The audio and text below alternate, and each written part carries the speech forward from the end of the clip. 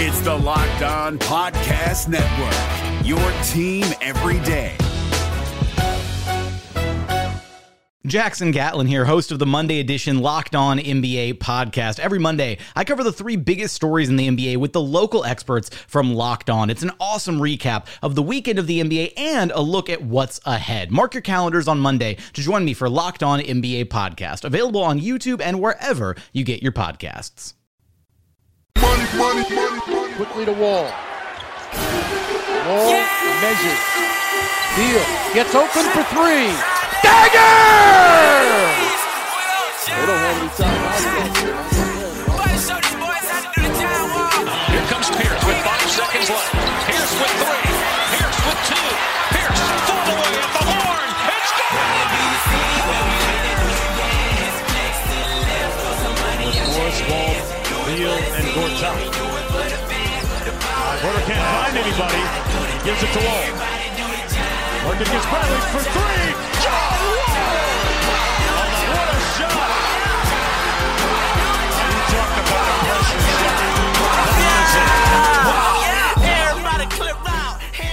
What's going on? You're listening to the Locked On Wizards show here on Dash Radio's Nothing But Net station. We have shows here every Monday, Tuesday, and Friday night at 9 p.m. Eastern, so thanks so much for tuning in. My name is Noah Getzel. I'm your host, and tonight we will be talking about a Game 6 preview. Game 6 preview. The Raptors are trying to close things out. The Wizards trying to stay alive. The Raptors haven't beaten the Wizards at Capital One Arena yet. The Wizards have won 8 in a row there. So kind of which Raptors team will show up? Will it be the old Raptors team that relies too much on isolation plays, or, the one that looks so strong in games 1 and 2 to, move the ball well and get everybody involved? We'll also be talking about the lack of small ball lineups recently. It seems like Valanciunas and Gortat have been eating up a lot of those minutes, especially in the fourth quarter. I'm going to ask our guest tonight, Vivek Jacob, why Ibaka hasn't played more center and how he's kind of flagged a little bit in performance since game 1, even though he's still rebounding and blocking some shots. And finally, we're just going to do a bit of shooting guard comparison and ask Vivek which DeMar DeRozan he wants to see in game 6. Obviously, DeMar has had over 30 points in 3 of these 5 games. And on the other end, Beal couldn't quite keep the team afloat. And in game 5, he fouled out in game 4. Obviously, 2 guys who are critical in terms of the best scorers on the team. So we'll discuss that a little bit and what needs to change or what each guy is doing well to, give the respective team the edge. So our guest tonight is Vivek Jacob. He represents the Raptors side of things. I talked to Sean Woodley a couple of times, and he is on the Locked On Raptors podcast, which Sean Woodley hosts about once a week. Vivek also freelances for Sportsnet Canada, Raptors Republic, and North Pole Hoops. You can find him on Twitter at Vivek M. Jacob. Vivek is Vivek. Vivek, welcome. Thanks for joining us tonight. Thank you for having me. Absolutely. It's a pleasure. So, do you think that the Raptors kind of benefit a lot from home cooking, or are they going to be strong enough to finally earn a road victory? It was a really close game in Game 5, of course. The Wizards couldn't hit a shot whatsoever in the fourth quarter. Like, what are, your biggest hesitations about playing on the road? Has it seemed, I don't know, I'm just wondering, what your thoughts are and why the team, the role players just don't seem to step up on the road. DeLon Wright, it seems like he's scared to shoot, where he's exploding in fourth quarters when he's back in Canada. What are your thoughts on that? Yeah, I think in terms of the big picture, it's just a process of the Raptors embracing this new style, and now they're in a much more intense atmosphere. And so you look at the way they've been for the last 3 seasons, like you mentioned, the isolation basketball and not really getting their role players involved. So now role players are given more of a role. They're asked to do more. And what you saw in game 4 towards the end of it was, guys like DeLon Wright, Serge Ibaka, guys that need to take the onus on themselves, be shot ready when DeRozan and Lowry are making passes. And if they don't take those shots, then it becomes sort of a double-edged sword where now you've got DeRozan thinking, well, I can't really trust my guys to shoot the ball, so now I've got to do it myself, even if it is, an inefficient shot, the average shot taker. Now, he can make a lot of tough shots, but obviously in Game 4, he struggled with that. So I think the Raptors are still in that process of developing into the team that they want to be. And even over the course of the regular season, they actually finished I believe 16-7 against 500 teams, plus 500 teams at home. But they were only 8-14 on the road. Oh wow! So you can see there is a bit of a difference, when they're playing, when they've got that home cooking, they've got great fan support at the Air Canada Centre. But on the road, when you really have to be disciplined and you can get bogged down by the crowd and the energy, I think that's still an area that they're sort of developing in. And I think that's something that will come with time. I thought there was an improvement from Game 3 to Game 4. Obviously, things fell apart in the fourth, but I did think there was progress. And it seemed like ever since Game 1, Game 5 in Canada was the best ball movement that I had seen from the Raptors. Even though they didn't shoot incredibly well, I think... What did they hit? It was just 46%, but they had 26 assists, which tied their best since Game 1. Lowry was facilitating. He had 10 assists. DeRozan, he's been pretty good passing the ball. He's had at least 4 assists every game, and he had 6 on Tuesday. Was it Tuesday or Wednesday? Yes, today is... Okay, sorry, I'm confused and discombobulated, but it was Wednesday night. So, do you feel like it was a step in the right direction after Games 3 and 4, where maybe... late in the game, it looked a little bit too much like some hero ball and trying to get back into that ISO play? Did it seem like they kind of turned the tide and had some better contributions from the role players in Game 5 in terms of sharing the ball? Yeah, I think a lot of it has to do with how the Wizards have sort of played and changed up their tactics over the course of the series. I think to start with, the Wizards were happy to test the role players and dare them to step up. And, you had Lowry and DeRozan initially. I think they weren't trying to force their game in the first half of Game 1. And then as they realized that, they were daring their role players to do more, they passed the ball, they moved the ball, and then you saw the role players get confidence with making shots, and then you saw that carry over into Game 2. And then I think the Wizards sort of said, hey, let's dare DeRozan and Lowry now to be great, and let's see if those two can beat us. And so I think that's when you saw the transition, and maybe the Raptors sort of struggled to adjust to that a little bit. And then Game 5 I thought was fascinating because for 3 quarters, the Wizards said, if DeRozan beats us, that's okay. We're not going to let the other guys get going. And he had 30 and 3 quarters. Right. And so then when the Wizards sort of changed things up, again, you saw DeRozan be more of a decoy, which that's the way that the Wizards were playing it. And kudos to him for identifying that. It's not an easy transition to make just in game, especially when you've got 30 after 3 quarters. But I thought it was a positive sign for him to identify that. And then obviously on the other side of things, guys like DeLon Wright, Jonas Valanciunas, they've got to be willing to step into more assertive roles, and they did that. That's why they came away with the victory. And would you say those are, Valanciunas and DeLon are the guys who can be like the biggest X factors? Like, who would you like to see step up most, aside from just your backcourt of Lowry and DeRozan? Who do you think like the key performances will be in order to close things out in Game 6? I know from the Wizards' perspective, like you would love to see Kelly Oubre actually hitting some of the shots, even though he had a solid performance with defense and just high energy plays. He got like an offensive rebound and a dunk. Of course, like you'd love to see Markieff Morris step up again. He's had just 6 points the past 2 games. So those are 2 guys. I would like to see Mike Scott get some more minutes, even though he's a bit of a defensive liability. But, the way that he's been hitting shots so effectively all series, it would be great to have him step up again at home. Which role players do you think, have the most at stake coming into Game 6? I would say in terms of who has the most at stake, it would probably be DeLon Wright, because now you want to see that transition over into a big time road performance. And, I think there are more eyes on him just because Fred VanVleet is out. And when the Raptors closed a lot of games during the regular season, it was Lowry, DeRozan, and VanVleet on the court. And the one thing that VanVleet offered was a real 3-point threat, and he was always shot ready whenever Lowry and DeRozan passed it to him. And I think DeLon Wright has had to make a bit of a transition into that role over the course of this series. And so I think that's why initially you've seen him hesitate. But if he can carry over that confidence and that assuredness in his shot preparation before the ball gets to him onto the road, then I think that's going to bode well for the Raptors. As far as Jonas Valanciunas is concerned, I thought, again, a real positive for the Raptors, because with Gortat, one thing Jakob Poeltl has struggled with pretty much all season is guys that are bigger than him, stronger than him, and he sort of gets bullied out of the way. And while Casey was probably tempted to stick with him just because he's a quick mover and he's probably better at defending the perimeter, you saw Valanciunas do a really good job of that in the pick and rolls that Wall was involved in Game 5. Yeah. And even stealing the ball on one occasion. It's tough to get around a guy who's 7 feet tall and 265 pounds, no doubt about it. Yeah, so, and then the big thing he brings is that he's the Raptors' best defensive rebounder. I mean, there are a lot of times over the course of this series, and especially in Game 5, where Washington's just been able to bully them on the glass when Jonas Valanciunas hasn't been on the court. And in Game 5, you had, at one stage, the Wizards were out-rebounding the Raptors 42-21. And when Valanciunas checked into the game, the Raptors out-rebounded the Wizards 14-8 the rest of the way.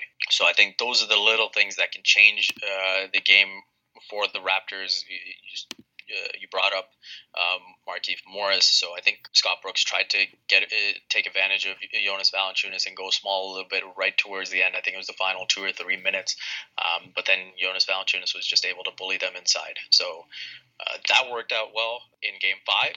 But I think there's one thing we've learned from the playoffs, it's that each game is its own entity, and what worked in Game 5 will not necessarily work in Game 6. So it's going to be interesting to see how the chess pieces play out. Do you have any status updates on Fred VanVleet? So I would be surprised if he played this series, even if it went to a Game 7. Initially, they've been listing him as day-to-day lately, and they said it was a shoulder strain, but Michael Grange of Sportsnet actually reported it as a shoulder separation. Oh, wow. Okay. So initially he was given a timetable after the Miami game when it happened of 2 weeks, which would put it right around that Game 7 stage. I don't know if Game 2, when he showed up for those 2-3 minutes, did anything to sort of extend that timeline or anything like that, but he seems to be getting better. For the Raptors, I don't know if they'll risk him in a Game 6 if they don't have to. Right. That makes sense. Especially knowing that they can come back to Game 7 on their home court. And so if you were to see him, it might be in a sort of desperate situation in Game 7, but I'd be very surprised if he played Game 6. Yeah, it hasn't really looked like, I mean, I know he was one of your best bench contributors and more of like the go-to scorer when DeMar and Kyle were on the bench, but it seems like the games have been so tightly contested that they haven't, I mean, I'm sure he would be a boost, but you know, the Raptors have survived just fine. Do you think, like, what's going on with CJ Miles offensively? Because he was a star the first 2 games, combining for 30 points, and he hit 4 3-pointers in both of those games. He's only hit 3 threes in the remaining 3 games since that. What do you feel like needs to happen to get him going again offensively? Well, I think, again, here, DeLon Wright's assertiveness as a scorer can help, because I think one of the biggest issues that the bench unit has when it is the all-bench unit is you have CJ Miles as your only viable 3-point threat. DeLon Wright isn't someone that commands that respect yet, even though he's shooting a more than respectable, 36% from 3. It's on a low volume. Until he does that with volume and, like you said, carries that confidence from home to the road, then I think you'll see them play it the same way. So when you've just got one shooter on the floor to pay attention to, it becomes that much easier to sort of lock him up. And the Wizards have overplayed him a ton even, and the Raptors haven't done too much to take advantage of that, which is a little bit interesting. But the other issue that the Raptors have faced is those lineups where it's been the bench unit plus DeRozan, because again, now you don't have a real 3-point threat. The lineups have done a lot better with Kyle Lowry, so that's something that Casey's got to be mindful of in terms of how he transitions out of the starters. It's something that's been a bit of an issue over the course of the series. He obviously, Game 5 with that closing lineup solved a bit of it. But I think more than anything, that's what Fred VanVleet offered, that spacing that just isn't there now. So it's just a little bit more difficult for CJ Miles to operate. No doubt. Yeah. You talk about 3-pointers. The Wizards don't shoot too many of them, even though they shoot a pretty good rate until, of course, Wednesday night, where they missed, 81% of those. They only hit 526.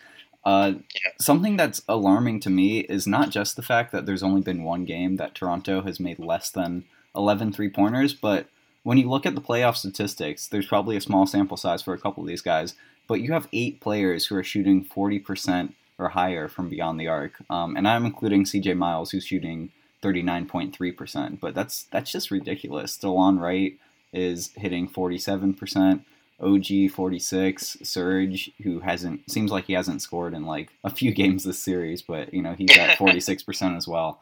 So the threes are very painful, especially when the Wizards just can't knock them down themselves. I wanted to transition a little bit to the next topic of small ball lineups, which seems like they've been lacking a little bit more than I would have expected because the Wizards, in last postseason, they struggled so much against the Celtics, who had Al Horford and nobody could hop out to the three-point line to guard him, or Kelly Olynyk when they had that guy. But I just want to bring up the Locked On Wizards podcast for just a second. So we're listening now on Dash Radio, Nothing But Net Station, but there's also a podcast every day, Monday through Friday, part of the Locked On Podcast Network, which is full of awesome reporters giving NBA coverage, like your boy Sean Woodley from Locked On Raptors. And I just wanted to put in a quick plug that you can subscribe on iTunes, Stitcher, Spotify, Google Play, and a few other places, SoundCloud, and check us out on Twitter as well at Locked On Wizards. Okay, my advertising pitch is done. Onto small ball lineups. Why do you think it is that there's always Jonas Valanciunas or Jakob Poeltl, I probably can't pronounce his name. Poeltl, I don't know. But how come they play... It's Poeltl like turtle. It's turtle with a There's P. no R. I don't get that. Yeah, that's just how it's pronounced. Okay, must be one of those Northern European things. The Austrian pronunciation. Okay, yeah. So why haven't we seen more of Ibaka playing like a stretch 5 position where he makes, Washington's defenders chase him out to the three-point line in your mind? I just think it's because he hasn't played well enough. He did that in Game 1, and he was great in Game 1, but he's really struggled since. He hasn't been assertive. He's struggled on the boards. He hasn't been able to manage Gortat when he's had the chance. So I think that's all it comes down to.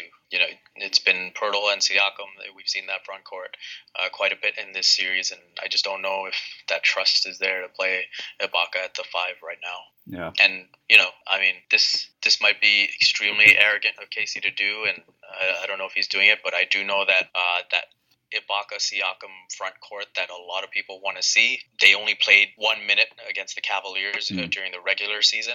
So, again, I don't know if maybe that's something that they're hiding, thinking that they'll get the Cavs. Yeah, I don't know. But, you'll be pretty exhaustive if you go into a 7th game or anything like that. It just doesn't make sense once the playoffs have already arrived that you want to keep hiding a lineup that you didn't. I don't know how much they use it in the regular season, but I think it could be a death lineup because Pascal Siakam in Game 4, I believe, was guarding John Wall face up pretty well, and a lot of times off of switches for screens. So, it seems like it would be a very rangy lineup. Pascal doesn't quite have the jumper yet, but I think you're right about Ibaka. Even though he's been a presence defensively, he's got 7 blocks in the series in 5 games. And he's been rebounding, aside from last game, he grabbed at least 6 rebounds. He's been rebounding at a pretty high clip. But scoring-wise, he just hasn't taken very many shots. He hasn't been aggressive. He scored just 13 points total in the past 3 games after 23 in Game 1 and then 10 in Game 2. And I'm a little bit relieved, to be honest, that you haven't gone with the smaller lineup because the Wizards have such a limited personnel in terms of big men who can be athletic enough to chase people around the three-point line. And, of course, Gortat can't do that. Mahinmi can't do that. And then you're stuck with guys who really, not saying Gortat's a rim protector, but you really are limited if you are trusting people like, Markieff Morris or Otto Porter or Mike Scott to be your last line of defense just because, Scott at least has a poor rebounding rate and a poor, defensive rating overall. So I would like to see Mike Scott get some more minutes just because he's been so effective in terms of his shooting percentage and ability to stretch the floor. It's just a difficult balance when, you're giving up a little bit defensively. And, people hate on Gortat a ton in the Wizards world just because, sometimes he misses the easy jumpers. Sometimes he, can't keep up with his more athletic, younger defender that he's trying to go up against. He's not the best on switching. He still adds a lot to the team in terms of, getting guys open off screens, and, he has great chemistry with Wall off the pick and rolls. I think, I don't know the exact averages, but I know they've had a lot of success there. Do you feel like when Gortat's in the game, Valanciunas has a clear edge over him? Because last game he had 14 points, 13 rebounds. I think the game before that he had I've got to double check. In game 4 he went off. I think it was 23 points and a dozen rebounds as well. Do you see it as an even matchup, or a way where maybe you can push it down low and get some post up buckets? What kind of role do you think Valanciunas should have when he has the traditional center on him? Yeah, it's interesting because over history, Gortat's kind of had Jonas Valanciunas' number, and because of the developments that Jonas has made in his game, whether it's adding in the occasional three, or the biggest addition he's made is just making those reads from the high post where he might fake a handoff and go to the basket himself, or he's able to find cutters to the rim, or he's able to find 3-point shooters, and that's been a huge development for him. So I think just that threat of where now Gortat is actually, if Valanciunas is out on the perimeter, Gortat actually goes out and defends him. That's something that wasn't happening in years past. So, again, it's a size thing with the Raptors where when Gortat's on the court, there isn't really anyone else that can sort of deal with his bulk, and Valanciunas is best equipped to do that. And when he keeps it simple, when he's just out there setting good screens, teammates are looking for him, keeping him involved, that's when he's at his best. That's when he's giving more on the defensive end. That's when he's sort of more energized to get on the glass and sort of help the team leak out. I think a lot of it is just sort of keeping him involved, whether it's him being able to just make a read and make a play for someone else, or just getting the ball into his hands to score. Yeah, and I think I misspoke when I said he had 20-something points and 12 rebounds in Game 4. He wasn't quite that hot, but over the course of the series, he's been a rock for the team. 13.4 points a game. He's leading the team with 8.8 rebounds as well. He's been blocking a fair number of shots. When we look at the shooting guard breakdown, what have you liked and disliked about DeRozan this series? Obviously, he's been next to unstoppable scoring after Game 1 and also Game 4. He only shot 30% in each of those games. Didn't have the best performance, but in Game 4, even though he wasn't hitting his shots, he still scored 35 points and made 14 free throws. So is there any tweaks to the game that you think would make the Raptors a more effective team come Game 6 in DC, or is he kind of clicking on all cylinders in your mind? So I do think in Game 4, he missed a ton of shots that he usually makes. I think at one stage he was 1 for 9, but he had got to the line, 12 or 14 times, and that was in the first half alone. So I do think that first half, in terms of the shots that he missed, they were a bit uncharacteristic. So if he can just maintain, as he's been saying all series, that aggressive mindset and sort of take what the defense gives him, if they're daring him to be great and staying home on everyone else, then that's kind of what it comes down to, and he's just got to be great. When they're blitzing him and trapping him and he's able to move the ball, that's when other guys have to step up and be ready to shoot, and that's what happened late in Game 5. That's what we saw in Game 2. We've seen it in all the home games. What's your preference there, Vivek? Would you rather see him shoot 40 times and hit 17 of these and score 40 points, or do you have enough trust in him in those big games, despite some playoff miscues from your backcourt in recent years, or would you rather take the pressure off DeRozan and hope that other people are hitting shots on the road and playing aggressively? Which would be your ideal scenario? I think ideally, I'd like to see the Wizards trap him, and that way I trust him to move the ball when that happens. I think in terms of the math, I think it works in the Wizards' favor when they dare him to take 40 shots, and if they can keep him in the mid-range. Yeah. Now, if we're talking about math, the Wizards also have to be willing to shoot threes at a high volume as well. They did that in Game 5. They didn't make many, but over the course of this series, they haven't been too successful with the three ball. No. So it's an interesting sort of tactic for the Wizards, how to game plan it. whether they change it up like they did in Game 5, where they do it for 3 quarters and then force the other role players into it. That'll be interesting to see because, it's interesting from the standpoint that now you've got role players that haven't needed to do much for 3 quarters, and now all of a sudden you ask them to step up in the 4th quarter. Yeah. So it happened at home. If that happens on the road, it'll be a good test to see whether guys like DeLon Wright, Pascal Siakam, Jakob Poeltl, if they're all ready to make plays. I feel like the best defensive matchup that we've seen so far in the series, even though it was a limited amount of time, at the end of Game 4 for, I think, like the last half of the 4th quarter, it looked like John Wall took on the responsibility of trying to check DeRozan for the end of the game, and it worked incredibly well. Wall, had a great defensive outing. He was responsible for just about every field goal that the team scored, aside from one Bradley Beal layup in the entire 4th quarter, scoring or assisting.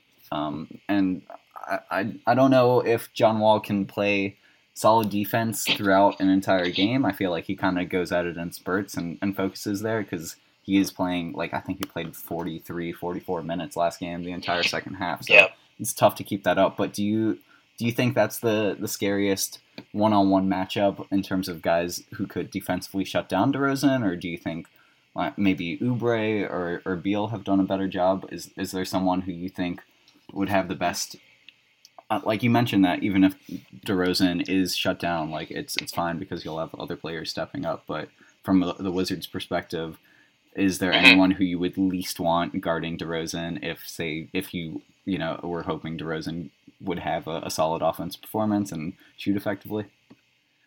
Yeah, I think for me, the player that I would least want to guard DeRozan hasn't really been in the series, and that's a fully healthy Otto Porter. And I think him at full strength is someone that can give DeRozan problems. He's got the strength to hold him off. He's got the length to contest. Right. He's quick to move around. He knows his game well. They've been going at each other for years. If we go back to the sweep that the Wizards had in 2015, Otto Porter did a great job on him. And what was that, his second year in the league? So I think that would have been the toughest matchup. I think that's a tough break for the Wizards, having him, less than 100%, and it's hurt them on the offensive side of things as well, because he's such a dependable 3-point shooter. But that would be, I think, the scariest matchup. I do think John Wall, offense, defense, he's been an absolute superstar in this series. Right. I think I was sort of laughing when the Wizards went on that streak without him, and all that talk started about the Wizards being a better team without him. And you might get away with that for a stretch in the regular season, but in the playoffs, you need stars and you need superstars, and he's definitely a superstar in this league. He's arguably been, considering guys like Kyrie are out, he's arguably been the best point guard in the East. Yeah. And I think him and DeRozan kind of suffer from a similar symptom of trying to, forget about their teammates at times. And the Wizards, I understand completely that it's ludicrous to think the Wizards are better without John Wall, but I think they need him to move the ball a bit more and not, like you see it a lot when Chris Paul was on the Clippers. He would kind of just control the possession for 20 seconds of the shot clock and then make, some flailing drive at the rim or take some, stupid contested jumper or pass to someone, like one pass the whole shot clock and expect that to be an assist for the bucket. So I think the Wizards just need to do a better job of getting everybody involved a little more so than just relying on Wall, even though he's been a superhero in this playoff series. It would be great to see. Yeah, so one thing I have noticed with John Wall that does frustrate me a little bit in terms of his own development is, a lot of stars, they talk about, when they miss time that they see things that you just don't see when you're on the court. Mm-hmm. And I thought he would have developed more in terms of understanding how he can be effective without the ball, how he can be effective playing off Bradley Beal. And a lot of times when Bradley Beal gets the ball, he's either looking to get it right back or he's just standing and waiting. Absolutely, There's none of him looking to set a screen or be a cutter. And you think about a point guard at his size, with his quickness, with his athleticism. I think he could be really dangerous off the ball, and I don't think he's figured out that part of his game yet, which would make him that much more lethal. Yeah, I never see him leave the 3-point line after he gives up the ball, unfortunately. That's definitely, something that you would hope to see him transition a little bit in the offseason or make some progression there. Do you think Beal is about to bounce back here on Friday night? Obviously, he struggled a lot in the fourth quarter. I think he was 1 of 6, and he shot okay throughout the game. He was, I think, 8 of 20 in Game 4, but the fourth quarter is where you earn your bread, and he's got all the money guaranteed. But he really didn't step up to the plate the way the Wizards needed him. Do you think it'll be a different story in DC, or have the Raptors kind of got his number? He's had a couple of off games, but he had, I think, 11 or 9 points. He shot just 3 of 11, and in one of those games when he was struggling with foul trouble, that was probably Game 2, I believe. So what are your expectations in terms of what he'll bring to the table and facing elimination Game 6? Yeah, he's had a Jekyll and Hyde series himself, home and away. And I think, whether it's him just being comfortable shooting at the Wizards' net, I don't know. But, that's something that's been a factor all series. He wasn't great in Game 1 or 2, but Game 3 and 4, you could really see a difference. And the one thing that's been big for the Raptors is, I believe, when Kyle Lowry has defended Bradley Beal, Beal is shooting 35% for the series. Oh, man. All right. Yeah, that's not looking too good. And in Game 5, Bradley Beal shot 2 for 10 when guarded by Kyle Lowry. So if there is a bit of the Raptors having Beal's number, it will be that specific matchup. I don't think OG Anunoby has been great against him. So if the Raptors commit to that more, where Lowry's defending him, I think Beal's obviously got to look to see how he can get Lowry in foul trouble. That's probably the best way to go about it. Use his size, whether it's backing him down in the post or driving into him.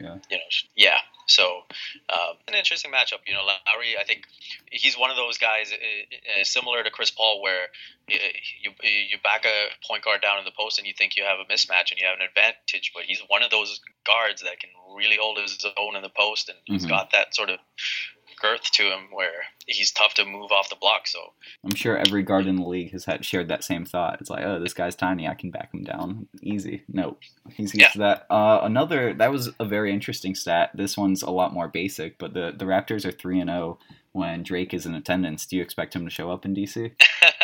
I don't know if he'll show up. He hasn't been to too many road games. Usually if he's at a road game, it's to watch another team.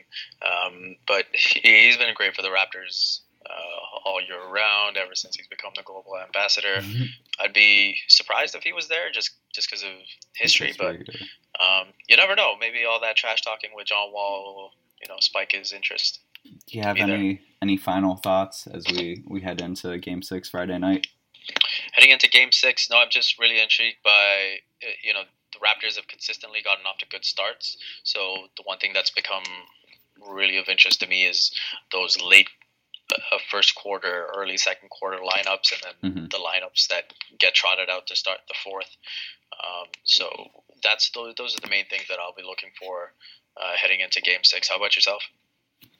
I really want to see Otto Porter have a big game. I would love to see Markieff Morris, score more than 6 points as well. It just looks like outside of Wall and Beal, a lot of the other players are silent because they can't really create their own shot. So it would be great to have someone else get hot shooting, so it forces the defense to adjust and maybe free up some more opportunities for the Wizards' house of guards. It's also been good to note that John Wall has played incredibly well, and I hope he still has legs in Game 6. Obviously, he missed a ton of time coming off those the knee surgery, missed 41 games over the course of the season. So I guess in Game 1, he only shot 6 of 20, which is 30%, but, still 23 points, 15 assists, 4 steals, 2 blocks in that game. You can't really complain.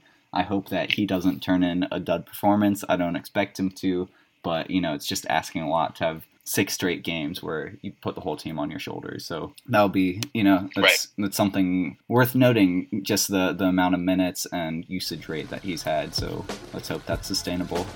I guess we're not both hoping the same thing, but I hope that's sustainable. Cool. Well, it's been a pleasure having you tonight on Locked On Wizards here on Dash Radio's Nothing But Net station, Vivek. Once again, you can follow him at Vivek M. Jacob. Definitely pumping out quality material for all of his different organizations, Sportsnet Canada, Raptors Republic, North Pole Hoops, B-Ball Breakdown. Yeah, there you go. It. Awesome. But thank you so much for having me on. No, I appreciate it. Yeah, no worries, man. All right, well, that'll do it. Everyone enjoy Game 6 here at 7 p.m. Eastern in D.C. Hoping for a big crowd at Capital One Arena, and let's get our popcorn ready and check out the show. Come from her neighborhood to the studio trying to fight me. She need to get a piece of American pie and take her bite out. That's my house. I disconnect the cable and turn the lights out and let her know her grandchild is a baby and not a paycheck. Private school, daycare, medical bills, I pay that. I love your mom and everything. See, I ain't the only one who lay down. Hey, Prime members, you can listen to this Locked On podcast ad-free on Amazon Music. Download the Amazon Music app today.